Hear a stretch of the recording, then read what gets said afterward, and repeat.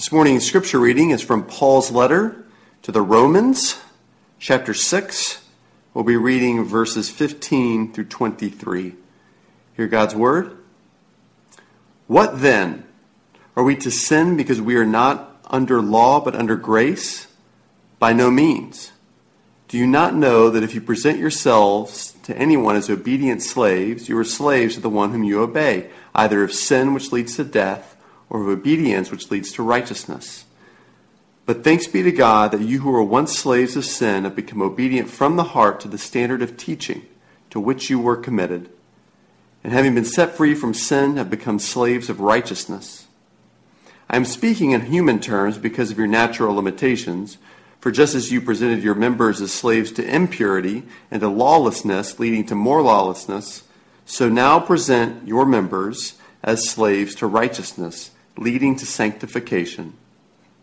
When you were slaves of sin, you were free in regard to righteousness. But what fruit were you getting at that time from the things of which you are now ashamed? The end of those things is death. But now you have been set free from sin and have become slaves of God.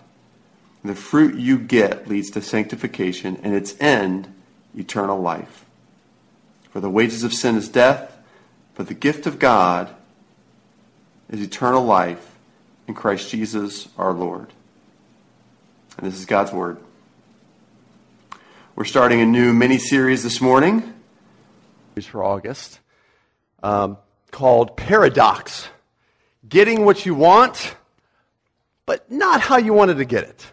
Paradox, defined, is this: a statement or proposition that seems self-contradictory or absurd, but in reality expresses a possible truth.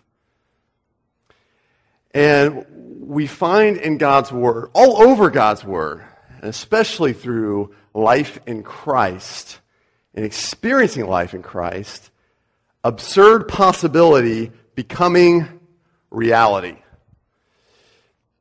Where the goal of what we want and what God wants for us doesn't seem to mesh up well with the method of getting there, but it's God's way. Just kind of as an FYI, the Holy Spirit used two things to kind of inspire this series and start to put it in this crazy brain of mine: stupidity and song. All right, so I want to share this with you. The stupidity, as you might have already guessed, was my own. I just hit a point back in the spring where multiple roads of stubbornness in my life kind of came together. They all came to a crossroads, a point of frustration. And, I started to think, man, God promises. He promises goodness towards us, provision towards us, life towards us, abundant life, fullness of joy. And all of us say, yes, please. Right? I'll take some. But when he tells me how to get it, and to say to God, yeah, but Lord, have you considered maybe this way? Have you considered maybe taking a different route? So my walk with God and marriages and my finances, my friendships, it's often my way versus his way. And you can imagine who wins out, which is why we're doing the sermon series today. Also came through a favorite song. I was listening to a song one day that reminded me that his way is the exact opposite of what we think will work. Through a song written by a guy named Rich Mullins, who died in 1997 before singing it. And so his friend Mitch McVicker sang it. It's a song called When You Love. And there's a line in the song, just hit me one day, singing in the car. There's a rest you find in work. You can't get out of sleep. There's a healing that may hurt. There's a war that must be waged for peace. He says it doesn't come ready-made. If you want to be free, you must become a slave. In other words, all of these paradoxes. And it's going to be this last one I just mentioned that we'll tackle this morning, which is freedom through slavery. All right? So before you get the wrong idea, freedom through slavery, we're not going to flash back to America of the 19th century, that kind of slavery, or Britain of the 18th century. for that matter, South Africa of the 20th century, the kind of slavery and enslavement. I want to understand, just for the record, that I do believe every person should be legally and politically free to select their own form of slavery, all right, their own form of chains. You'll see what I mean this morning. The passage we read from this morning, Romans 6, reaffirms that God wants us to be free. He wants freedom for our lives, but paradoxically, we get there through slavery. So I want you to see this morning, I really want you to see three things in this passage in Romans 6. One, the idea of freedom. Secondly, the illusion of freedom. And thirdly, the choice for the freest freedom. All right, so the idea of freedom, the illusion of freedom, and then the choice we have for the freest freedom. So first, the idea of freedom. You know this, and I know this, friends. We live in an age where of freedom worship at its finest. Political freedom, freedom of speech, religious freedom, economic freedom, for those who are a bit older, freedom from demand. Remember that? Or in recent times, even certain foods like French fries were liberated to become freedom fries, where I'm from, all right? Because apparently the French weren't free enough. Of all freedoms, modern history has pointed towards an exalted personal liberty, individual liberty as the highest of all liberties. It started in the Renaissance back in the 16th century, really surged through a time of the Enlightenment. It got kind of crazy back in the 60s, right, with that kind of freedom, and into today. So I looked at a lot of just important voices of freedom this past week and crafted sort of a pop culture definition of personal freedom that we're going to use this morning. And it's this. Personal freedom is this ability to decide between two or more good and relatively equal choices. Fair enough? Now the key to this definition is once choices become less equal, it's not really much of a choice, is it? You kind of just have to do it. Now, we'll see two problems with this notion of popular sort of freedom and personal freedom in a moment. But for now, it's important to note that the Apostle Paul saw this kind of freedom at work in his day, back in the first century, and he writes about it towards the Romans. He says in Romans 6:15, What then?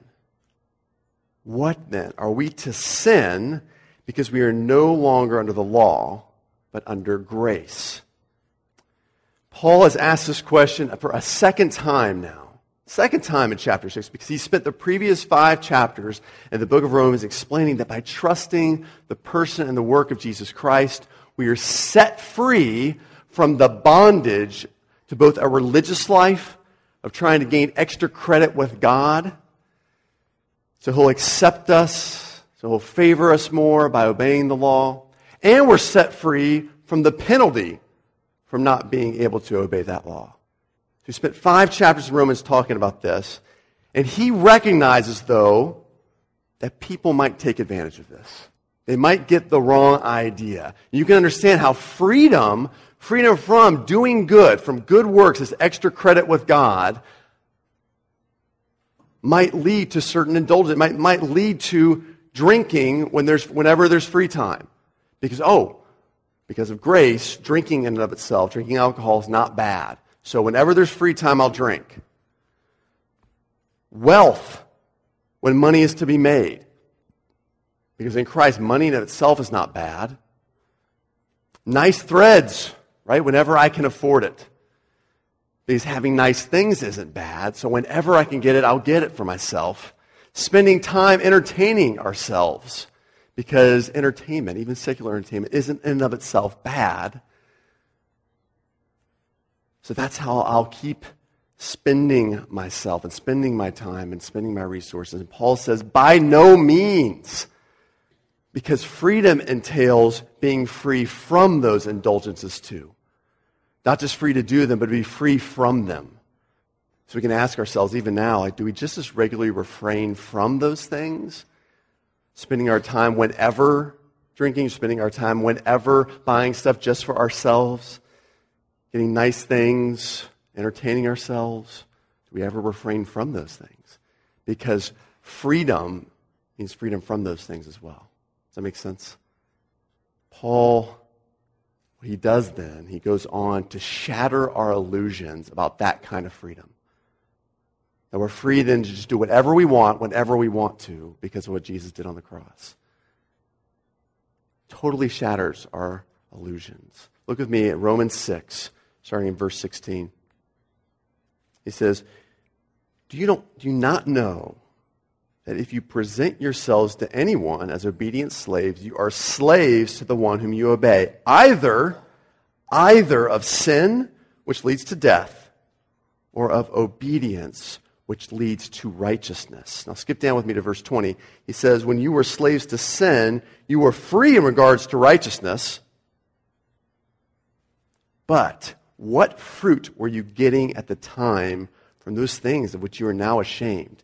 The end of those things is death.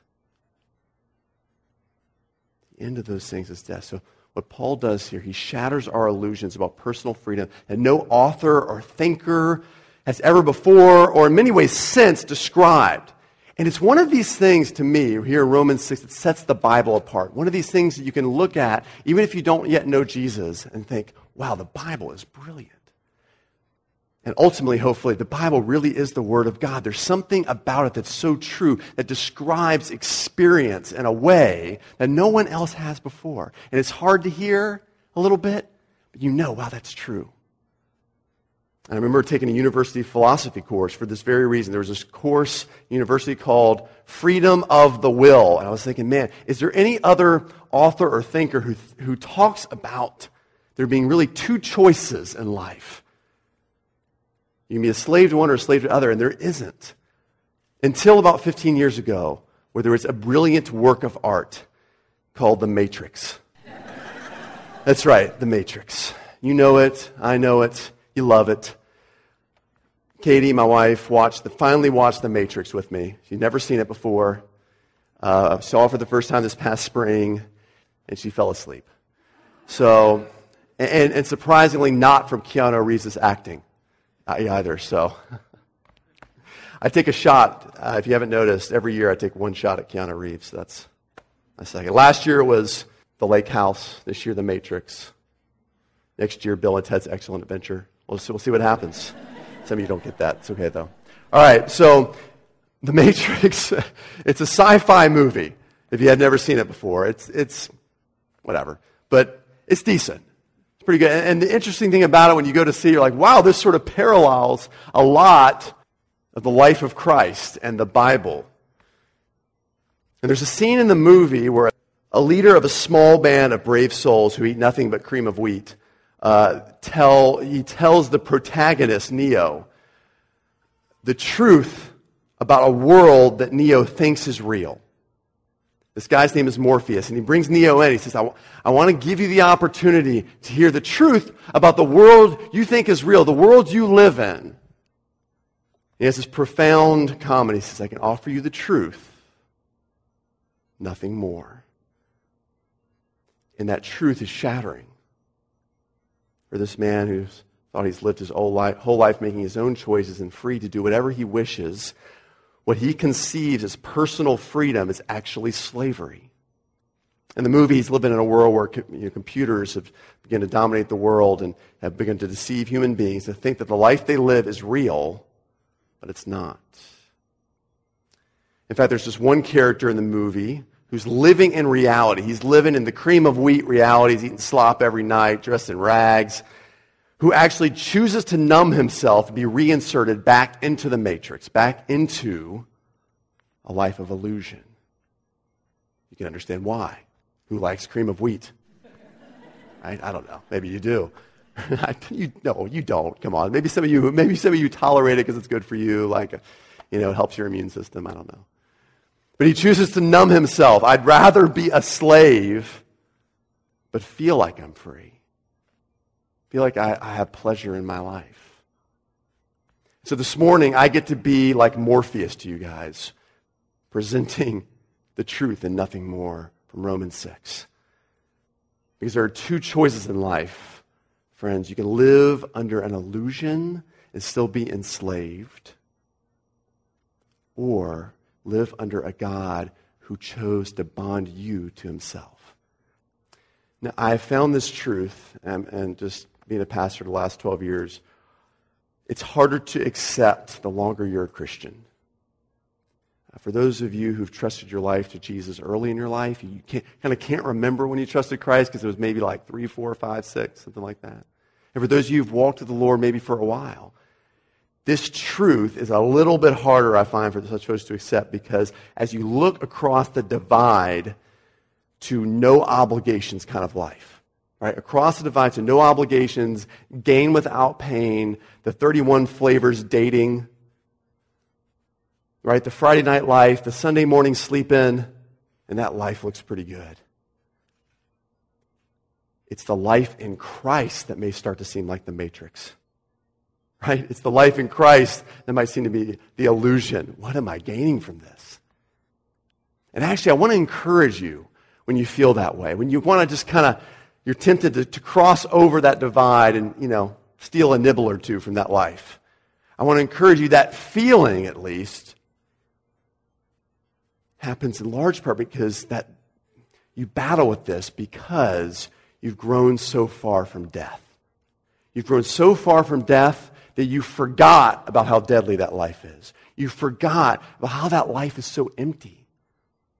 So I want to encourage you, first of all, you have those feelings, you face that battle because you've grown. It's been a long time since you indulged in that life. I want to encourage you to keep going and to remember that life has no fruit but the fruit of death. We know from experience that individual freedom is an illusion. It's an illusion. 2 ways you've likely experienced the illusion of freedom. First way is this: rarely does life serve up both a good and relatively equal choice. Rarely does life actually give us a good and relatively equal choice. I'll give you some examples. Stay indoors or go kite surfing on the beach, or sitting on the beach even. It's dependent on what the weather presents you, right? Especially this time of year. In your job, financial opportunities. You want to prepare for a client, maybe for their portfolio. It's restricted by the client's financial state. All right, what's their debt-to-income ratio? What can I recommend based on their financial history, their bank accounts, etc.? You're restricted. Or you want to go on vacation, if you have that luxury. So it might not be a luxury for you. It might be dictated by money. Family happenings, is my cousin Bobby getting married? I got to go do that. That's a week. Right? Season of life. Right? Machu Picchu is likely a non-option if you have young kids. Right? I mean, taking them up that mountain is likely a non-option unless you want to sacrifice them to local gods. I don't recommend that, by the way. It's awful. And it's likely a non-option. If you're 80 years old or 90 years old, it's unwise to walk up a mountain unless you want to be added to the burial sarcophagi. I want to add myself to those tombs. That's how I'll go. You see what I'm saying here? It's so often decisions are dictated by circumstances that leave you really with one viable option. Like the package of deli meat in the fridge that doesn't smell of your grandmother's basement, right? Which you can choose to use for lunch. Not much of a choice. It's either the 2 slices of turkey or I'm going hungry. Rarely does life serve up choices that are multiple and equally good. But when we do get to choose, we really, really get to choose between good and relatively equal options. And it does happen. We tend to choose it over and over again. We tend to choose that thing that we enjoy over and over again until it's no longer a choice nor enjoyable, but starts to become an addiction. That makes sense? When you take a good thing, mostly good things in life, and make them into ultimate things, that's what the Bible calls idolatry. Saying a good thing, you put it in a position of God, that's idolatry. When you choose it over and over again, that's when addiction starts to happen. You like something so much that you earn the necessary money to climb the ladder. You make the necessary arrangements. You make the necessary money to keep on doing it. To keep on indulging. Until eventually we suck all the enjoyment out of something God created to be good, and we keep going to it anyhow.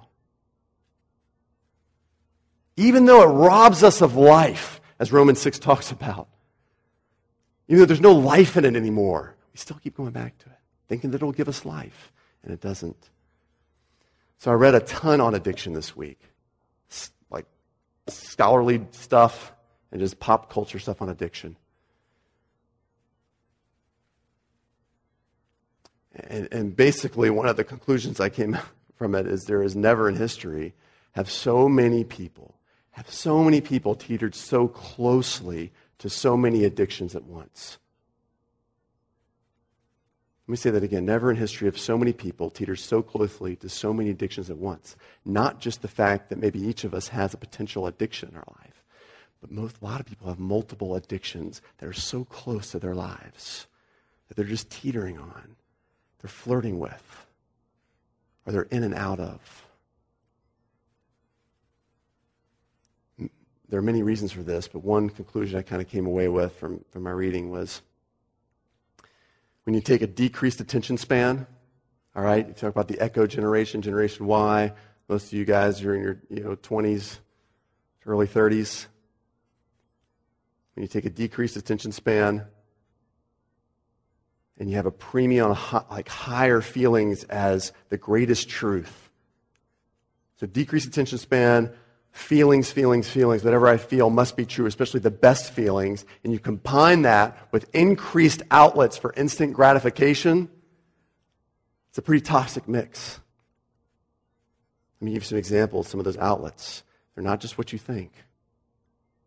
They're not just reasons for PSA commercials, on television and, parents who use drugs have children who use drugs. It's not just that. Facebook. Immediate relational highs. You can just get that. Technology, especially new technology, right? The new thing. Technology. I read 70%, one survey I read, 70% of people are on their smartphone, tablet, or laptop while watching TV. In other words, one outlet won't do. 70% people surveyed. Food. You can get whatever flavor, whatever amount. Video games. You can have success outside of reality. Play a video game. It's awesome. Alcohol, partying, right? More accepted. More accepted, even amongst Christians. Sex. We have kids here this morning, right? Less clothes and more pillow talk. I mean, it's just there. You overchoose these outlets until they are no longer a choice anymore, are they? They're no longer a joy as they were meant to be. There's this moment in the Bible where God's people are shipped off as prisoners for 70 years to Babylon. And when they returned, they finally had their individual freedom back, including money, prosperity. The temple that they worshiped in, which was their church, was a wreck. And you understand, the temple was huge back then.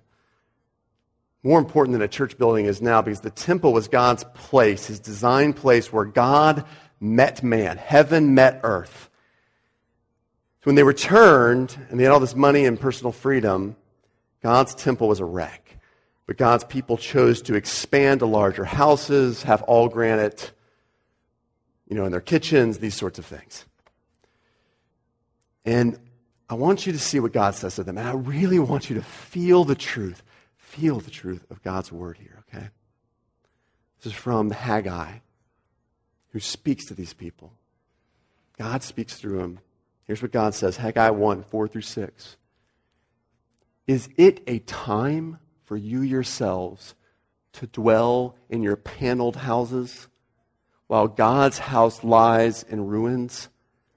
Now, therefore, thus says the Lord of hosts, consider your ways. You have sown much and harvested little.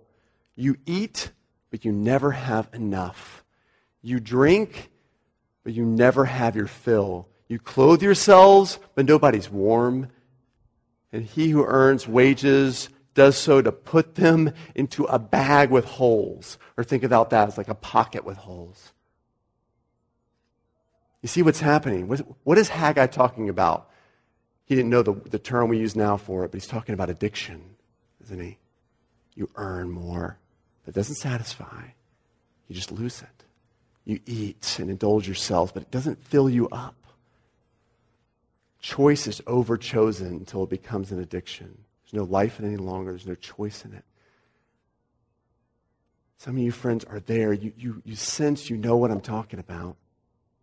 You're flirting with it, or you're in it. I'm trying to still get life out of something that's not God. Just keep going back to it, but there's no life there. There's no joy.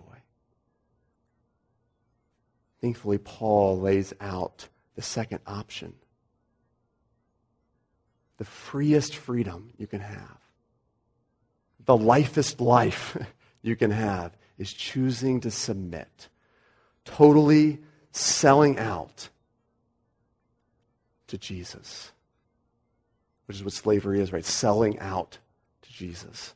Listen to what he says in verses 17 through 19 here. But thanks be to God. Thanks be to God. So with all this that's hard to hear, and we know, yeah, Ryan, I know I'm there. I know I'm teetering, I'm flirting with addiction, or I'm there. Paul says, thanks be to God that you who are once slaves of sin have become or can become obedient from the heart to the standard of teaching to which you were committed. And having been set free from sin, you become slaves of righteousness. I'm speaking in human terms because of your natural limitations.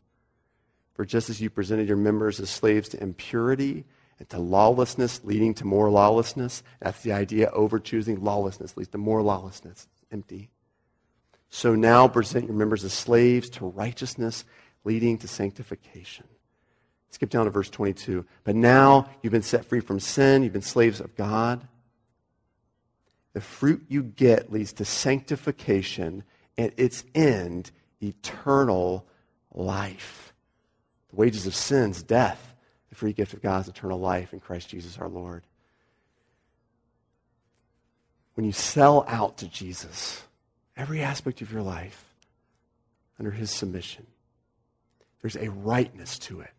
So when you hear the word righteousness, I know that can be one of those head nodders like we talked about last week. Yeah, righteousness, I've heard that. It's a Bible term.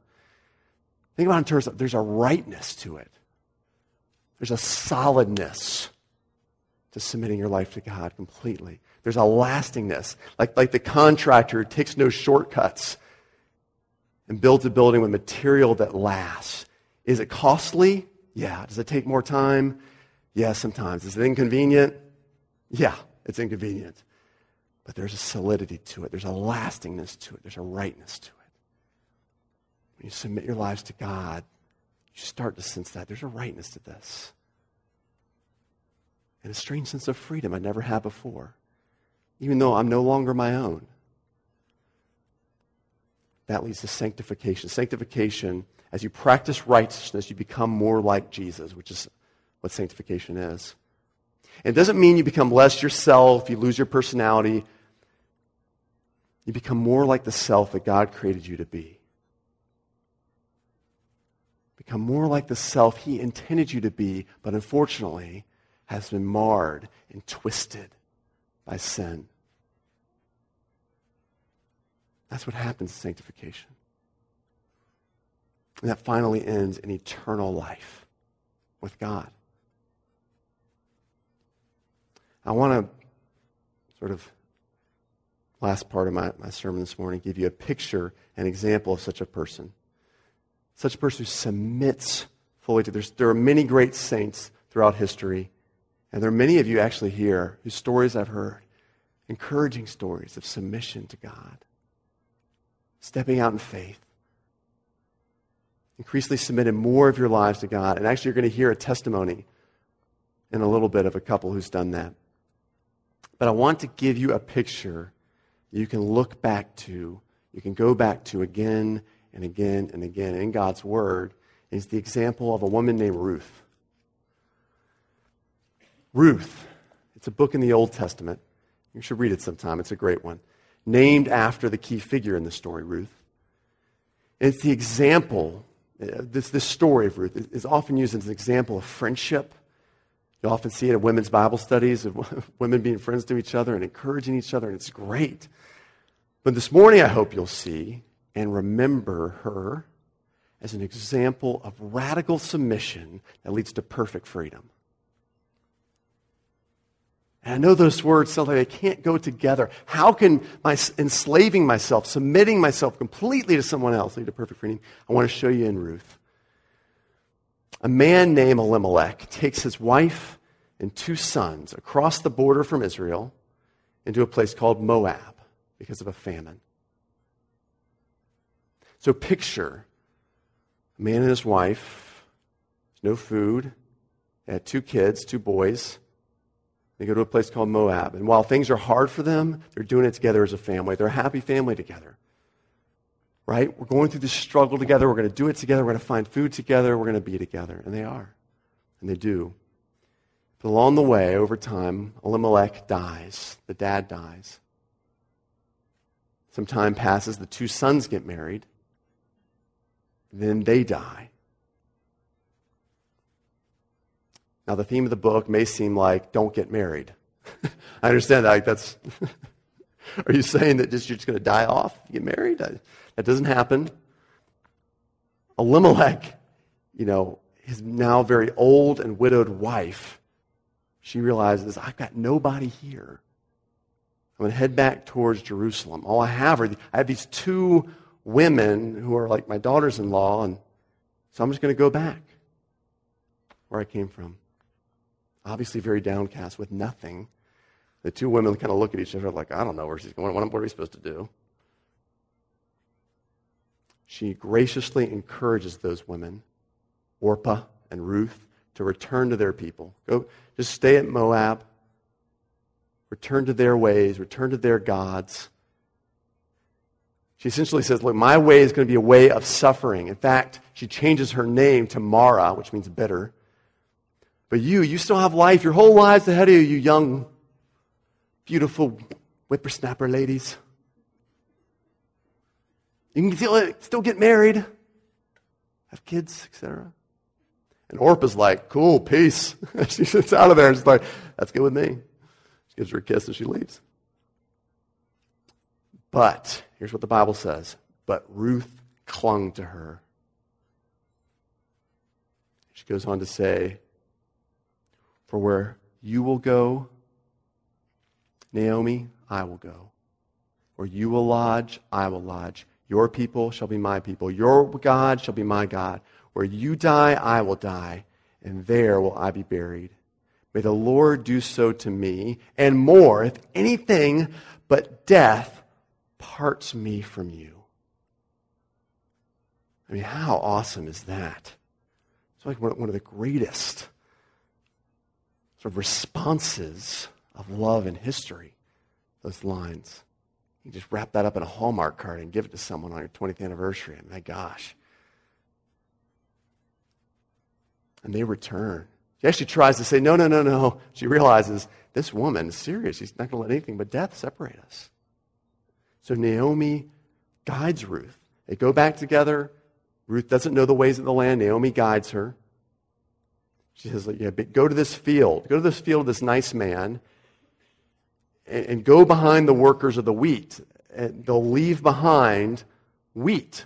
You can pick up. There was this idea in that time, this agricultural world of God took care of his people. He helped people take care of each other.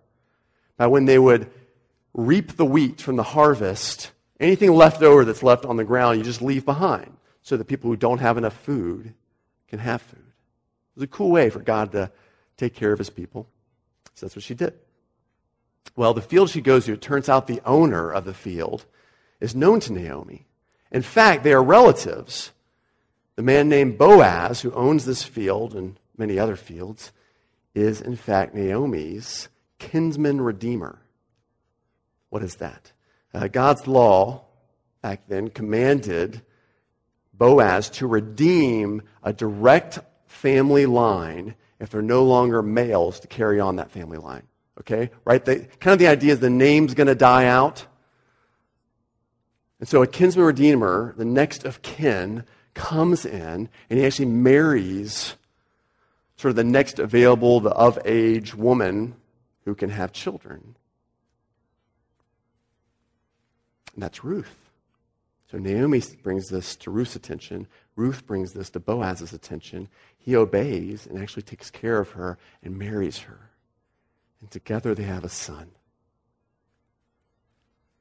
They have a family. And Naomi's life can continue on. It says, then Naomi took the child and laid him on her lap. She became his nurse, and they named him Obed. Ruth chooses unconditional, go wherever you take me submission. And I want you to see the three things that are true in Romans 6 about Ruth. There's a rightness about it. Even when she chooses to follow her mother-in-law, even though knowing it's the hard way, you felt it, right? There was a rightness about it. There was a profound yes about it. Wow. Did you sense it? There's just a rightness about it. Even though it's, take me wherever you go, I'm giving up my freedom, individual freedom, illusion of freedom. There's a sanctification all around it. People who are becoming more like Jesus, becoming the people God intended them to be through Christ. Look at Naomi. She gets to be a nurse to a grandchild. A life that looked like it was going to be just bitterness, a widow, an old woman who may have lots of cats, kind of like just living her last days by herself. You have Boaz, who becomes the kind of person I think he was created to be. He's a generous man. He's waiting for his moment. He becomes the person he's created to be, a kinsman redeemer. How cool is that title? How great would that be to have on your office desk? Kinsman redeemer. Everyone in town, in fact, says of him, may his name be renowned in Israel. And it is. It's here in the Bible. He becomes who God created him to be. Sanctification all around this act of submission. And finally, its end is eternal life. And this is the coolest part. Now, we know it ends in life, right? Because his son is born. His name's Obed. He's a baby. New life comes out of it. But Brian, how do we see eternal life in this story? All these people are going to die. No, but there is eternal life. Ruth's submission ends in eternal life. I want to show you how. Ruth 4:18 through 22, the very last verses. Now, these are the generations of Perez. Here's the genealogy. Perez fathered Hezron. Hezron fathered Ram. Ram fathered Amminadab. Amminadab fathered Nahshon. Nahshon fathered Salmon. It might be Salmon, but since we know salmon is salmon, the fish, I'm going to say that. Salmon fathered Boaz. Boaz fathered Obed. Obed fathered Jesse. Jesse fathered David. Then King David. Now, if you skip ahead to the New Testament, Matthew 1 through 16, the book of genealogy of Jesus Christ, the son of David, the son of Abraham. Abraham, the father of Isaac. Isaac, the father of Jacob. Jacob, the father of Judah.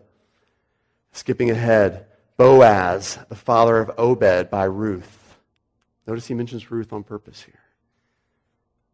The only time, or one of the few times you hear women in this genealogy. Boaz, the father of Obed by Ruth. Obed, the father of Jesse. Jesse, the father of David the king. Skip ahead. Mathan, the father of Jacob. Jacob, the father of Joseph, the husband of Mary, of whom Jesus is born, who is called the Christ. Eternal life comes through Ruth's act of submission. I'm getting chill bumps right now. Just think of that. What does that look like for you, friends? What does total sold outness to Jesus Christ, hitching your wagon to him, look like?